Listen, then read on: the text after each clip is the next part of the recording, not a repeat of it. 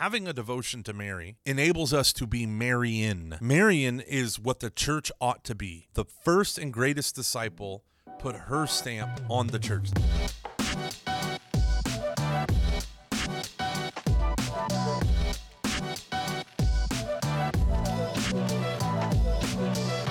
Hello, ladies and gentlemen, and welcome. Golly, that's my line. No, go ahead, Mike. You wanted to start this off. Go ahead. Welcome, ladies and gentlemen, to this episode of Beyond the Bulletin. It is powered by Java and Michael Gormley. And in referencing to Java, it's not coffee, but that obscure, a small island in the Pacific, I believe. island, the island of Java. Thank you, people of Java. Okay, so sorry, everybody. You had to hear Mike talk first. Usually I, Nate Hoffman, say the first thing on the podcast, but now Mike has jumped in. Is this the show? Is this the show? Is this the show? This is the podcast. Ah, okay. It's not a show. It's informational. So it's informative. It's edutainment. Yeah, this isn't Regis and Kelly, but it's more TED Talky is my vibe. So it's more like Regis and Kathy. Yeah, Okay. the OGs. The OGs. Regis, good Catholic. Regis I've Philbin. heard that. So is he a good Catholic in the Yes. sense that, okay, Yes, like he's a good devout. Catholic? Yeah. Wow. May God rest his soul. God rest ye merry Regis. When Mike says it's powered on Java, he is not kidding. Golly. This is only my 12th cup. Thank you, children. I switched to decaf halfway through the day. You know what we call that? Giving bad up. Decision. A bad decision. No, I have discovered the fine art of being woken up by your daughters in your new house, which has all wood floors, and every cough, whatever noise anyone makes is heard as if they are screaming it in your ear. You're loving the new house, aren't you? Well, I'm loving it. I'm loving the fact that my backyard is the mosquito emporium and the front yard is the June bug womb of all Texas. They emanate forth from my neighborhood. It's not even June. It's not even June. They don't. Their These calendar. Well, they bugs. go by the pre-Julian calendar. They're not Roman Catholic. They. It's pretty bad.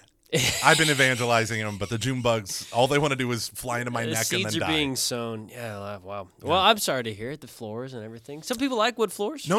I love the floors. I'm excited that we have wood floors. I am not excited that every sound echoes because we haven't purchased carpet yet. We came from a home with carpet. We need to get rugs, my wife tells me. She informs me that after spending $1,000 trillion on this home, we now need to fill it with stuff that it doesn't already come with. It's great. You ever been rug shopping? No, and I don't plan on it. However, I have been to Home Depot, and they have turf, right? They have like AstroTurf Oh, stuff. yeah. That's all I want in my house. Put that in the house, yeah. Corn, Roll wall to around wall. on it. Wall to wall, green. Have a catch with your dad. It'd be awesome. Hey, son. It's time to go inside and play a catch. play a catch. I'm Have proud a- of you. Well, welcome back to Beyond the Bulletin. So happy to be here. We are going to talk about Mary today. We're going to talk about Mary this month. It's a special month. Yes. It's Mary's month. I know that it is Mary's month. I really don't know why it's Mary's month. Growing up, I always assumed because the first two letters were the same. Yeah, I mean, you just add an R. That's it. That's it. That's right. That's The church deep. was just like, you know what? Just you add an R, May becomes Mary. Let's just call it even. And I don't know what that phrase means in applying to this. I really hope you have more information than that about why May is the month of Mary. But but here's the plot twist. So is October. yeah, isn't one the month of the Rosary though, and one is the month of Mary? Sure. I've But May is when we do the May crowning. You ever been to a real good May crowning? I've been to a bunch of mediocre May crownings. Okay. In Oklahoma, Broken Arrow, Oklahoma, where I was born and raised, on the playground is where I spent most of my days. But when I wasn't there, we were at church. And we was a little Capuchin Franciscan church. And in there, we did May crownings like a boss. My 2 out of the 3 priests were personal friends with Father Maximilian Kolbe. They were all Polish. All the priests that served were from Poland. Wow. The 2 out of the 3 were old enough that they were imprisoned in a Nazi concentration camp. The one nearest to where Maximilian Kolbe died, they had the tattoos on their arms, all that stuff. Craziness, Holy right? cow. And the reason why they ended up in Broken Arrow is because a group of army soldiers from Broken Arrow, Oklahoma liberated the camp. And so they asked the men where they were from, and they wrote it down. And then 5 years later, they literally begged all the standard Franciscan poverty all the way from Poland to, I want to say it was Galveston. And then they walked and hitchhiked all the way up to Broken Arrow, Oklahoma. Started a church. They started the church there. Started the church there. Yeah. No way. So whenever they wanted to start the school, Father Robert hitchhiked to New York City and just went up and down every street around Times Square and just begged. And he came home with like $65,000 in 1974 and funded the entire build of the school. Isn't that amazing? So they had a profound Marian devotion. We had a Marian side chapel that we used for daily mass, and Father Robert Dabrowski, one of my favorite stories. It's going to sound kind of weird at first, but it gets awesome. He always did his Marian devotion that he picked up from Maximilian Kolbe, and he's doing his Marian devotion. So he would celebrate mass, and then he would immediately kneel, and he would do the devotional prayers, right, of the Marian consecration. He renewed it every year, all that stuff. And one day, it's near the end of his life. I think he was in his late 80s. And at the consecration, after he was done elevating the host, he put the host down in the paten and just blanked out. And he smacked his head on the side of the marble altar. This is where I said it's a little weird at first. And they run back into the sacristy where there was the nearest phone, and they called 911. The ambulance came. He was able to finish out mass, and he made the ambulance personnel wait while he finished his Marian devotion. And so they had a cloth putting pressure on the wound while he was kneeling down praying in front of the Mary. And then it was a pretty rapid downfall from there. And at his funeral, they buried his body there at the church. And my mom was at the DRE, so I got to be the altar server for his funeral. And I will never forget that man's profound humility, total servant, and his love of Mary is awesome. He truly was a priest, son of Mary. A priest, son of Mary. That's really beautiful. Thanks for sharing that, Mike. So you thought like, oh, this is going to be a weird story. No, it turned out to be very good. Yeah. Like most of your stories, Mike. Thank you. So, golly, I wonder how to frame this conversation because I love stories about that. You see that all the time. There's something about Mary that priests especially have a huge devotion towards. Catholics around the world are devoted to Mary. Let's talk the why. Mm-hmm. Let's talk the how should we be devoted. Mm-hmm. Let's talk May crownings. Mm-hmm. You know, can we do that in our house? I think that's an idea that came to me, or not, it didn't come to me. Father David mentioned it for the first time to me this year. You can go to your parish May crowning or your school's May crowning, but you have a Mary statue in the house, crown her. You can do it. Yeah. So when you think about May crownings, what is the crown? What are we crowning with Mary? In the Old Testament, I always ask this of people, and it's fun to get the answer, right? So if you're a king in the Old Testament and you are married to 10 women, which one's the queen? Now, common answers are the first one, the last one, maybe they take turns, or the one you love the most, you know? Which one? It was the mother. The mother of the king is the queen mother, the Gebirah, the great lady. And she embodied in her role as the Gebirah, the great lady, her role as the queen mother over the people. She was seen as a mother, and her job was to advocate to the king on behalf of the people, right? And so for many Catholics, for all Catholics, there is no competition between the queenship of Mary and the kingship of Christ. Christ is the king. He's the son of David, right? He was born in the house of David as, through Mary's betrothal to Joseph. He is the righteous son of David.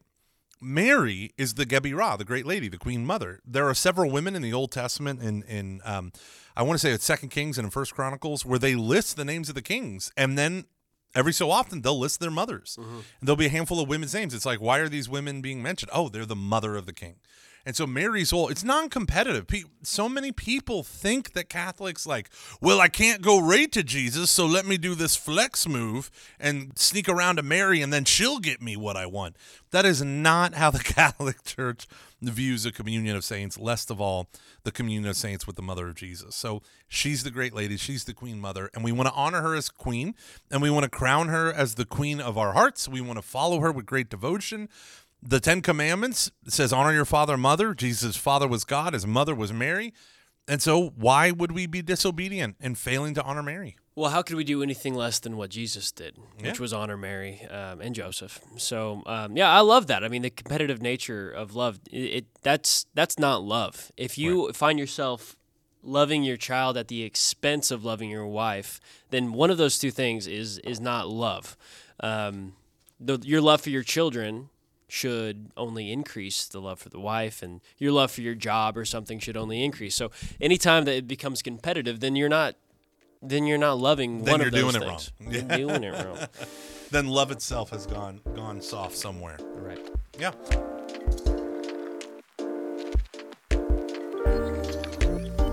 So when we talk about Mary's month, the month of May, it is a beautiful symbol of Marian devotion because May is springtime, right? May is new life, new growth up here in the northern hemisphere. It symbolizes that in a great way, right?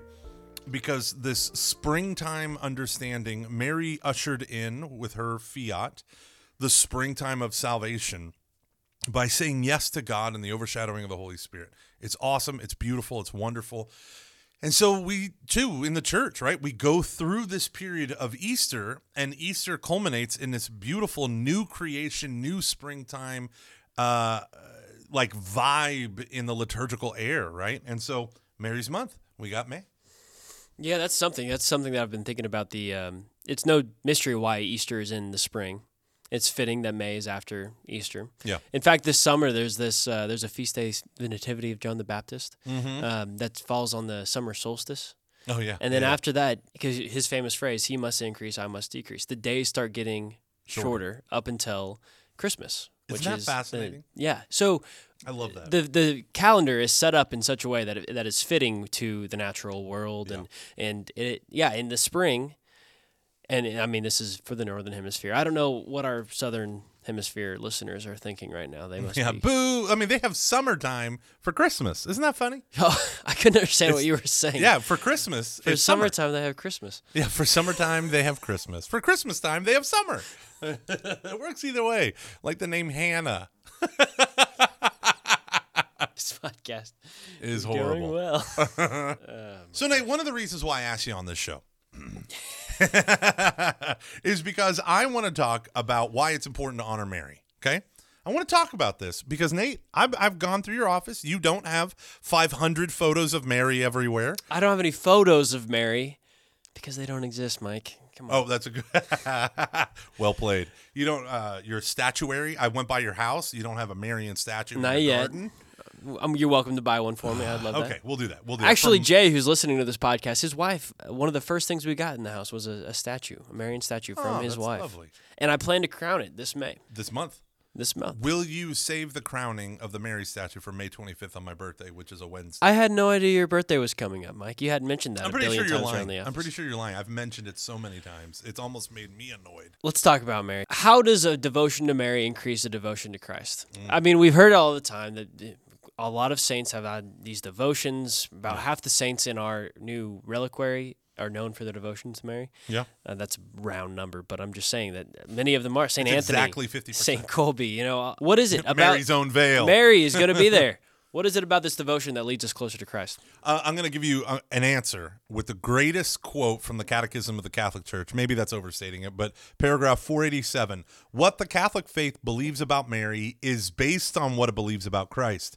And what it teaches about Mary illumines in turn its faith in Christ. So everything the Roman Catholic Church teaches about Mary safeguards what we believe about Jesus Christ and flows from it. Okay, so there's nothing about Mary, number one, that is in competition with Christ. And number two, everything we say about Mary in turn gives praise and glory to Jesus Christ. So why do we honor Mary? Well, we don't worship her.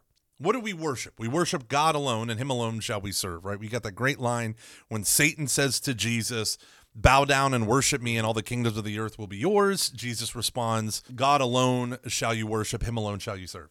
Now, the idea of many people who don't understand Catholic devotion is that devotion to the saints is exactly what it's like in devotion to our fallen heroes in the military, right? So my favorite way to talk about this, and for those of you who followed the relic videos, you'll have heard this before, but one of my favorite memorials in the U.S. is the Iwo Jima flag raising in the U.S. Marine Corps War Memorial. My grandfather, Pop, he fought in the Pacific Theater, and he was a Navy man who manned the ships that brought the U.S. Marines across the island hopping, right, that they did during World War II. Iwo Jima was brutal fighting. And when they actually raise the flag, there's brilliant video of it. It's awesome. It's a famous moment in history. But there's all these Marines raising the flag. One guy's fingertips are just barely or about to touch. That guy was a Navajo windtalker. Like, it's awesome, that war memorial. It was like every all-American kid was embodied in that image. And you've seen this image. Everyone has seen this the image. cluster of Marines all throwing up the flag.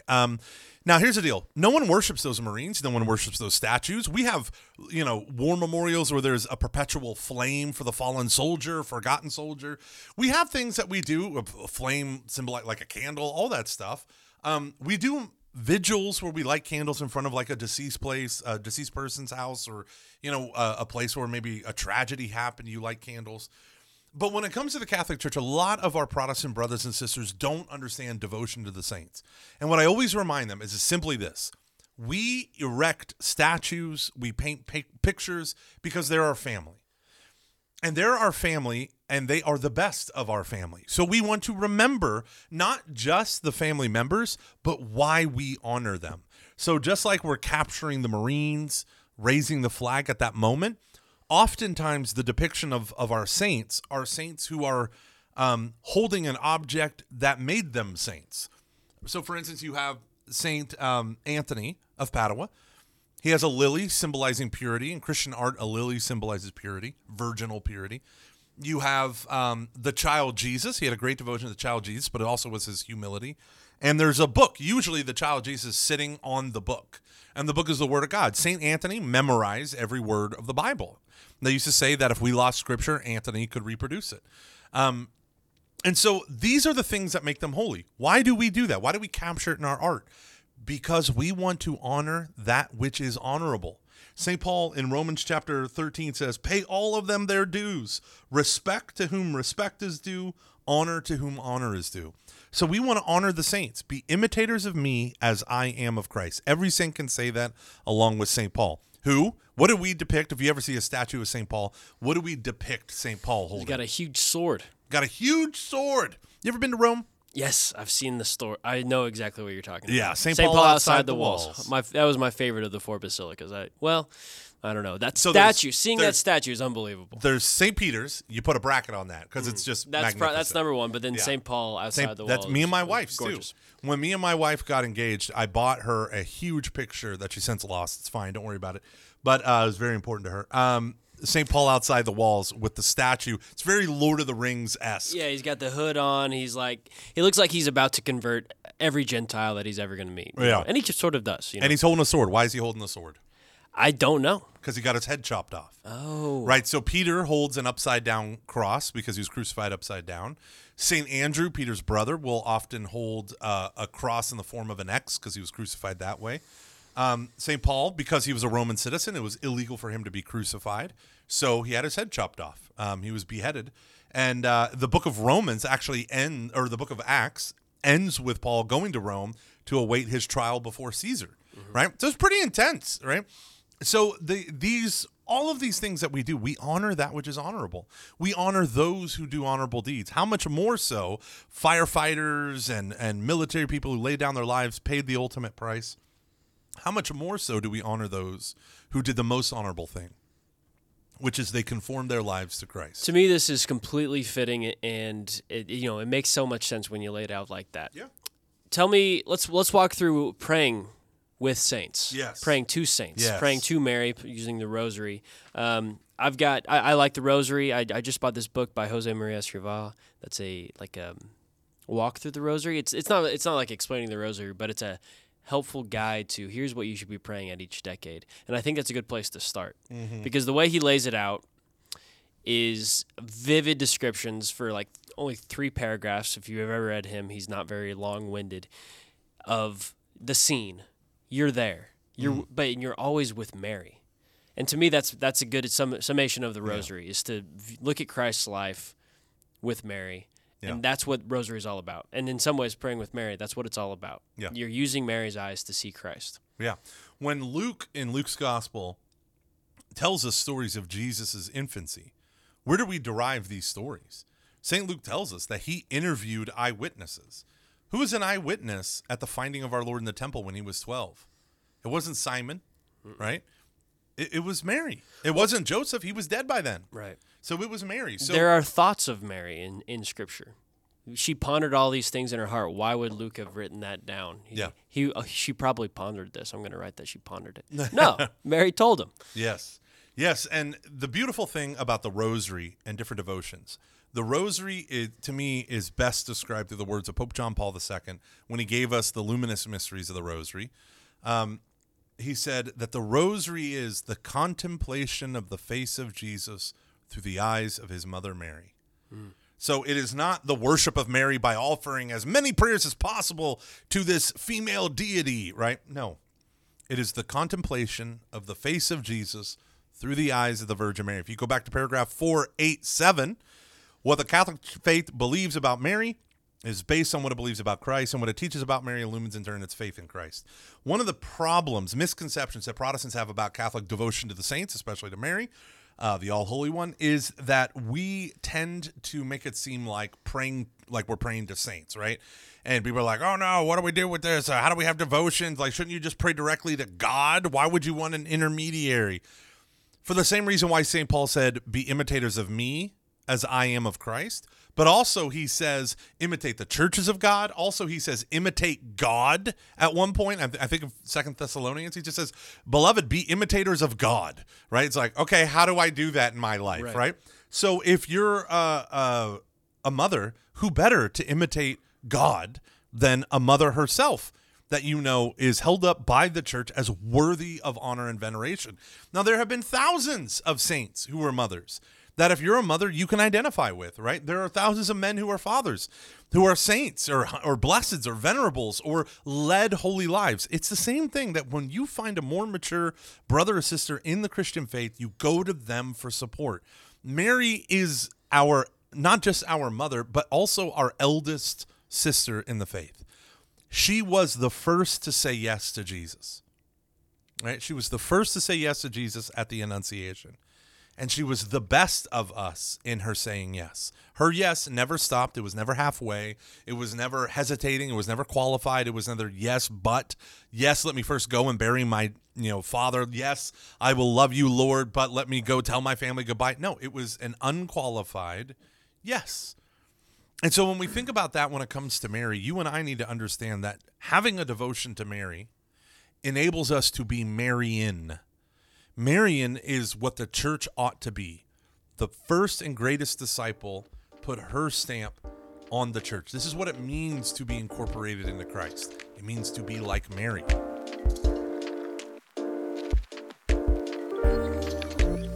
What's it mean to be like Mary as a church? That's a great question. That's a phenomenal question. Number one, it means to be receptive, right? Mary was receptive. She wasn't doubting when she asked, pondered what this greeting could mean from the archangel. The question is, are you receptive, or do you still try to control and manipulate God? Right? Receptivity is the hardest thing for us today. I'm convinced that the number one reason why we have 90% of the problems in the church today is because we don't want to be receptive. We want to take over and run things, or we want to throw our commentary into people's faces on Twitter. This is horrible. Right? Receptivity to divine grace is the Marian dimension of the church. To be open to the Lord, to be humble and imploring, to allow the Lord to work in our lives according to what he wants in our lives, not according to what we want him to want. That's the difference. I'm sure if Mary had it her way, she would have said something like, maybe wait 5 more years. Maybe wait, angel, until Joseph's here with me, that he could be in on this so there'd be no confusion. Maybe do it in such a way that all the townspeople won't try to stone me to death for being an adulteress. Like, there could have been a million. Hey, you know what? Maybe not have the king of the Jews, Herod the Great, try to murder all of us. How about that? But all she was definitively, gloriously, was not passive, but receptive, which is a different kind of activity. I think that's hard to figure out which is which.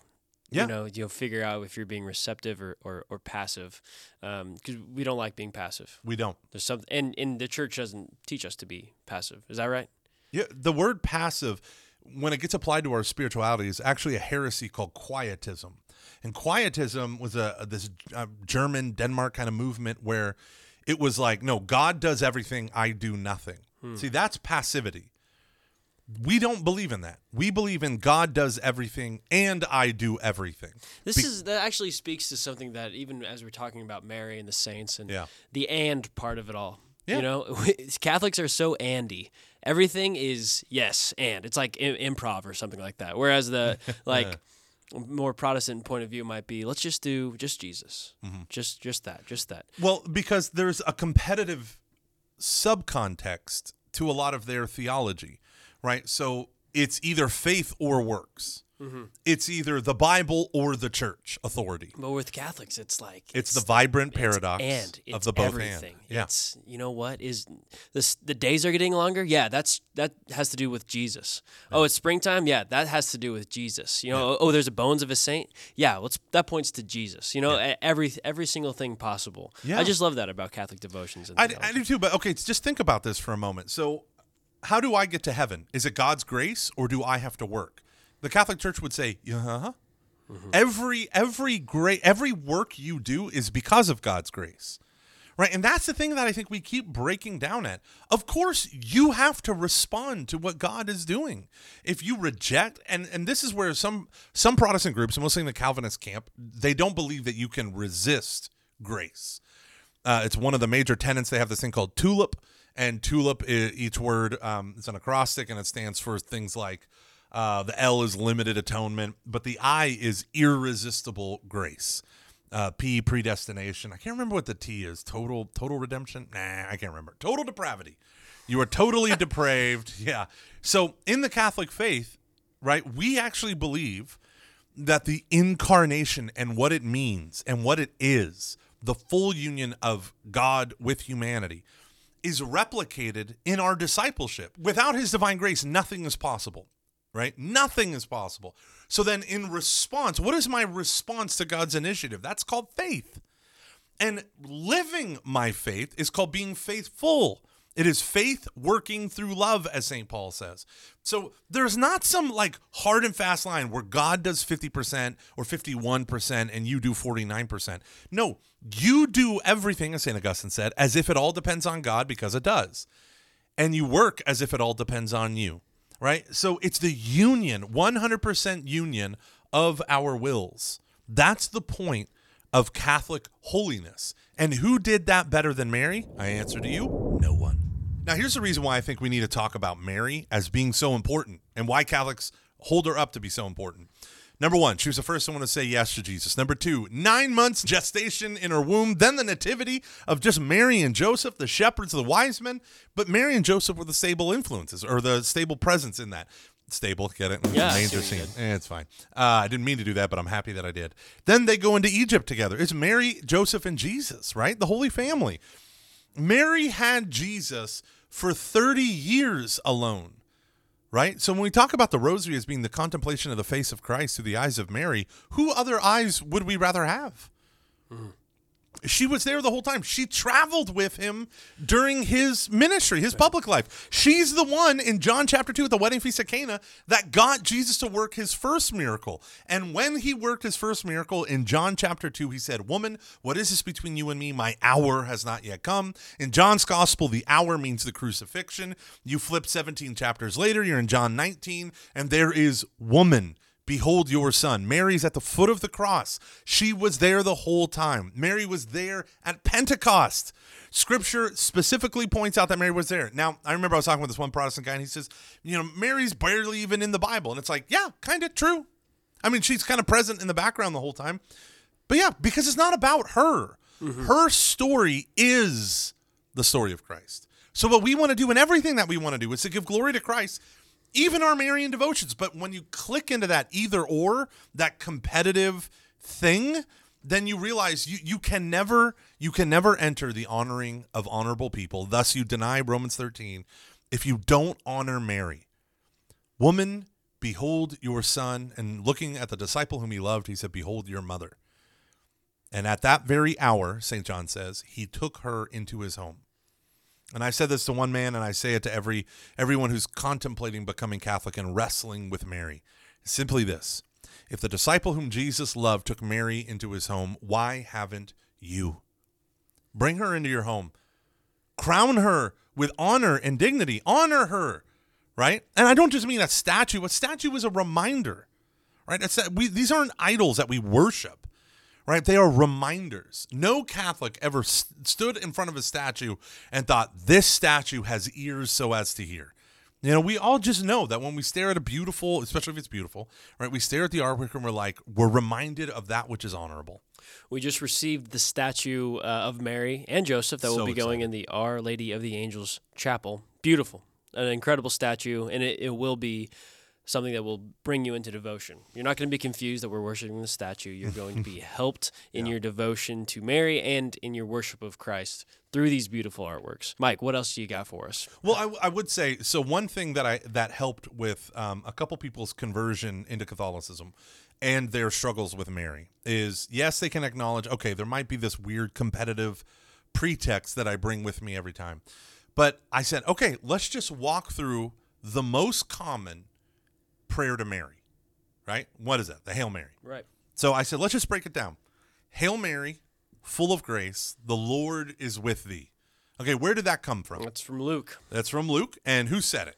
Elizabeth. Is that Gabriel? The angel Gabriel.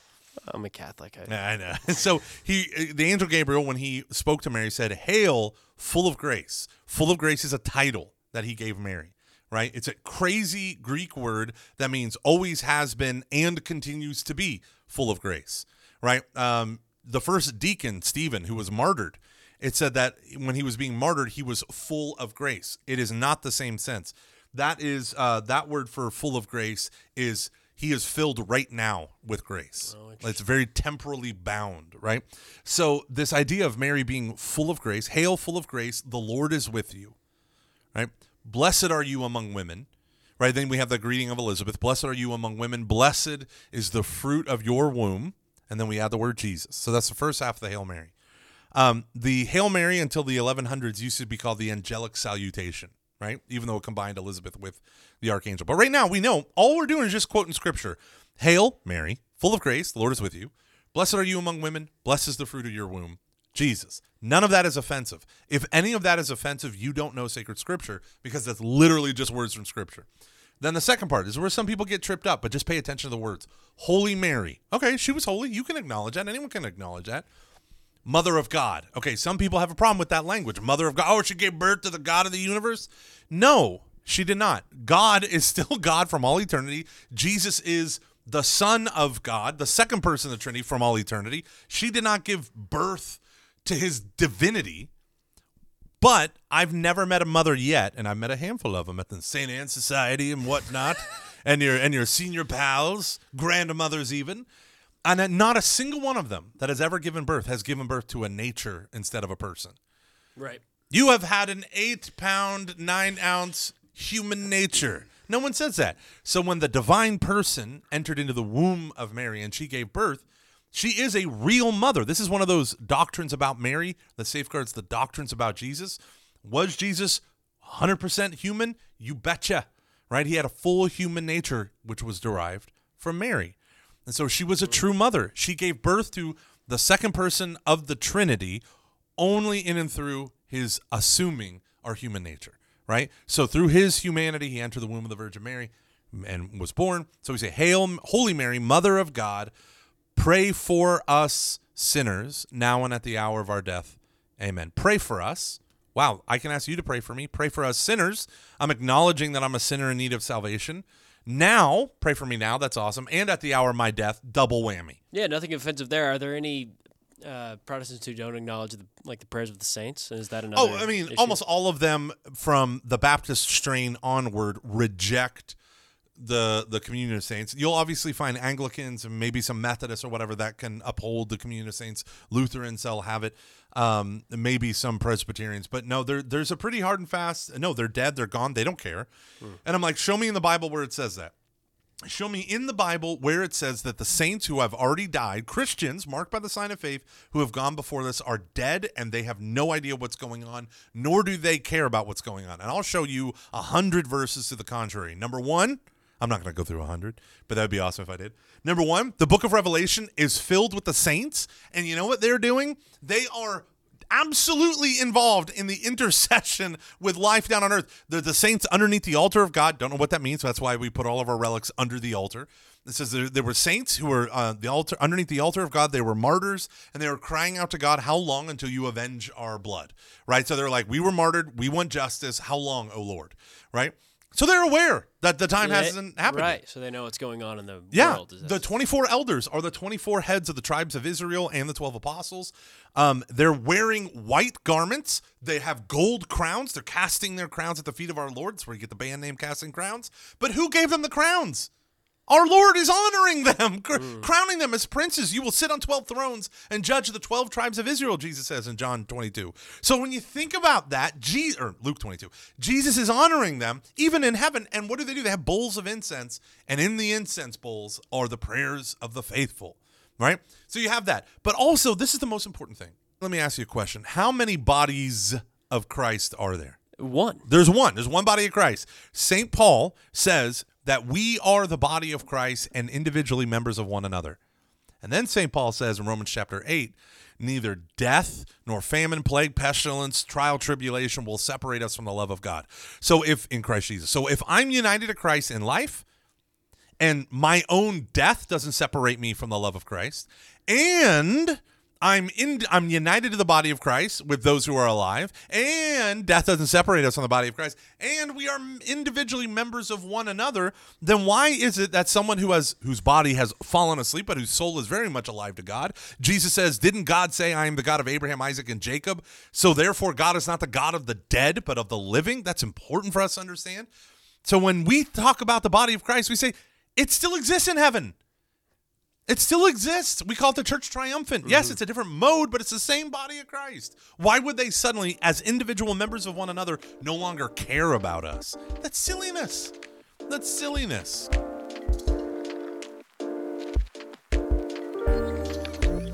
I tell you a story? Yeah, go. I got a story for you. Go. So me and my wife, we just bought a house. I don't know if you knew that. I heard. Yeah, I've been complaining a lot. I just got married too, so just so. Oh, that's beautiful. You guys, you should bring the wife of yours and come over to the house of mine. No, I heard you guys have ants. Mosquitoes. But don't worry, I got a mosquito net that covers the whole entrance in my garage. Can't get one of those in the Woodlands. Ha ha! Thank you, Magnolia. But no, in my house, so we were searching for houses. I don't know if you know this, Nate, but there is a profound lack of housing in our country today. Oh yeah. And so it's a seller's market. So finding a home, the average buyer of a new home goes to see 23 different homes until they get it. Yeah, so crazy. My wife found this home online, called our buddy who's a parishioner, Nate, and he hooked us up. We went over, we checked this house out, and then we were doing the open house, and the lady who was the realtor for them, we started talking. She said, well, where do you work? And I said, oh, St. Anthony of Padua. It's about 8 minutes from me. She goes, yeah, I know St. Anthony's. And she said, but I grew up near, I want to say it was Christ the Good Shepherd, she said. I go, oh, you Catholic? She goes, no, I'm not Catholic. And now this is a true story. And we were praying to this deceased Catholic for assistance. And she said, no, but I grew up next to a guy who became a priest. I said, yeah, who's that? And she said, a man named Ryan Stallways. And I was like, are you serious? You know Ryan? She goes, oh my gosh. Every girl in high school was in love with Ryan. Yes. And then she said, and she was friends with his mom. And she said this great line. She said, every mother wanted their daughter to marry Ryan because he was such a good guy, such a wonderful dude. And she's like, he would come over our house all the time in high school. And he's like, he dated someone, one of her friends, and it never worked out. And then he went and went to A&M, and then he went off to become a priest. And whenever we found out he was in seminary, we're all like, yeah, that makes sense. Really?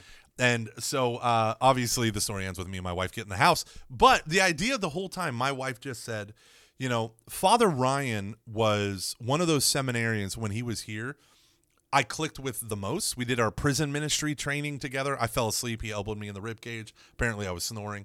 And I loved that guy. I loved that man. And the fact that he was a priest for such a short time, it makes me think we say that this line that we say whenever young people die, what a waste, what a tragedy. But in the body of Christ, it's not a waste.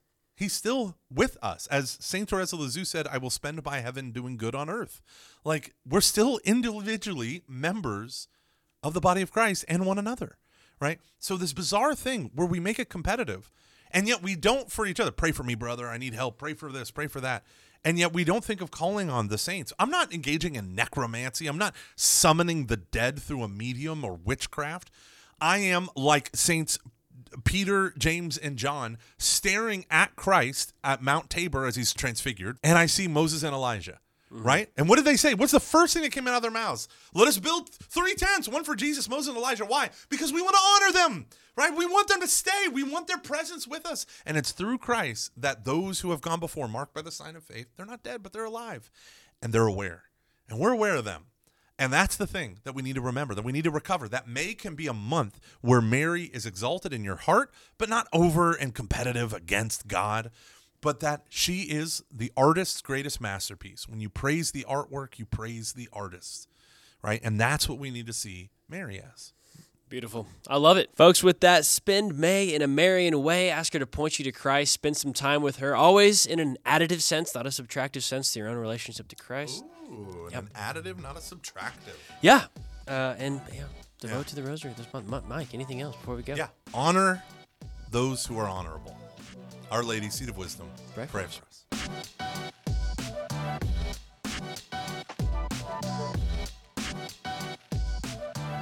Hail, Holy Queen, enthroned above.